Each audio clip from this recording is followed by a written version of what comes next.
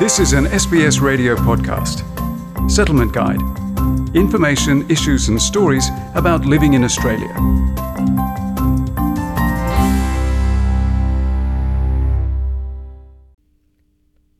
Around the globe, more than 250 million people live outside their country of birth, and many migrants choose to send money to families back home. Australians are also transferring more money overseas than ever before, but the hidden costs can be hefty. Like many other Vietnamese migrants, Emma Tran sends money to her elderly parents. She feels responsible for paying back some of the debt they incurred for raising her. They don't need my money, but I want to give them back a little bit.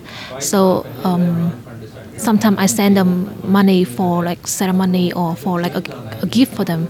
Although they don't need it, but they're happy to receive it. Emma Tran says in Vietnam, adult children are obliged to look after their parents and other family members in their old age.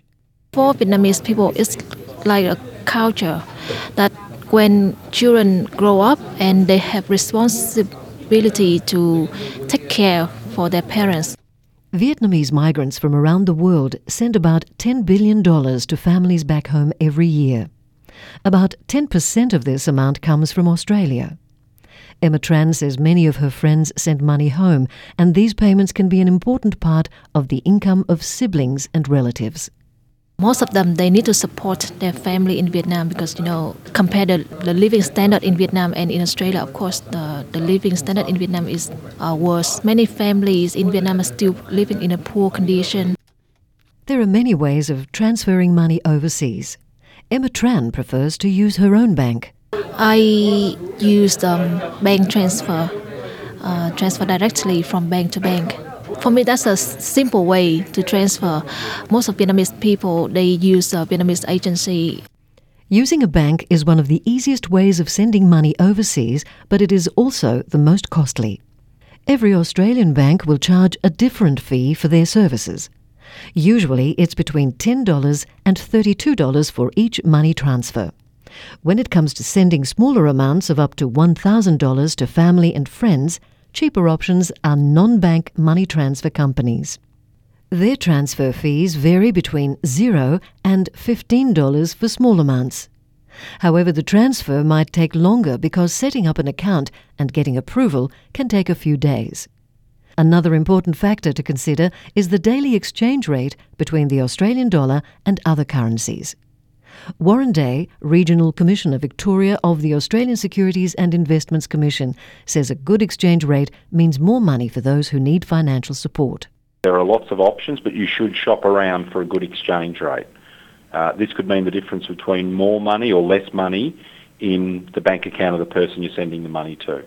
He says there are few complaints about money transfer operators in Australia, but customers should always take care and be comfortable with whom they use. You can compare companies that send money overseas on several websites that are supported by the World Bank, and they include Send Money Pacific and Send Money Asia. But again, make sure you do your research before using a money transfer service, because if you're not careful, you could fall victim to a money transfer scam, and it's almost impossible to get your money back. Abdi Malik Abdi is the director of Dahabshil, a money transfer company in Sydney's western suburbs with a focus on countries in East Africa. Abdi Malik came from Somalia 20 years ago. He says that like many of his customers, he is also sending money back home. I'm sending to my mom back home since I was here. So I have to give them support to do the normal house expensive. The money they get from here is their lifeline. Sending money through a non-bank transfer service is not difficult and only requires a check of identity. In money transfer, you need details the person who's sending the money and the details of the person who receiving the money.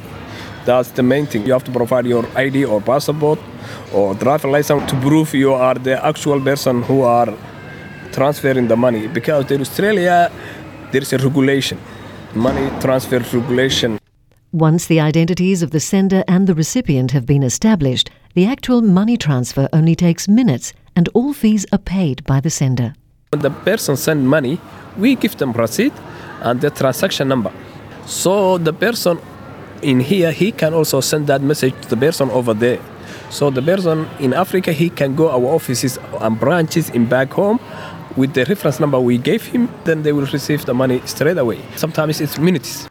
But what happens if the money sent never arrives? Warren Day says the first complaint should go to the company that handled the money transfer. If they're not able to find the money, or you're not satisfied with the response you're getting from them, you can complain to the Financial Ombudsman Service. You can call them on 1-800 367 287. You can also visit ASIC's MoneySmart website, that's moneysmart.gov.au, for more guidance. Different transfer agencies have different limits on the amounts of money they allow customers to send overseas. However, under current federal legislation, all Australian financial institutions are required to report cash transactions of $10,000 or more, including details of the relevant account holders, to the regulator AUSTRAC. The Australian Transaction Reports and Analysis Centre monitors financial transactions to identify instances of money laundering, organised crime and tax evasion. Feature prepared by Wolfgang Müller. And for SBS, I'm Margarita Vasileva. This was an SBS radio podcast. For more Settlement Guide stories, visit sbs.com.au/radio.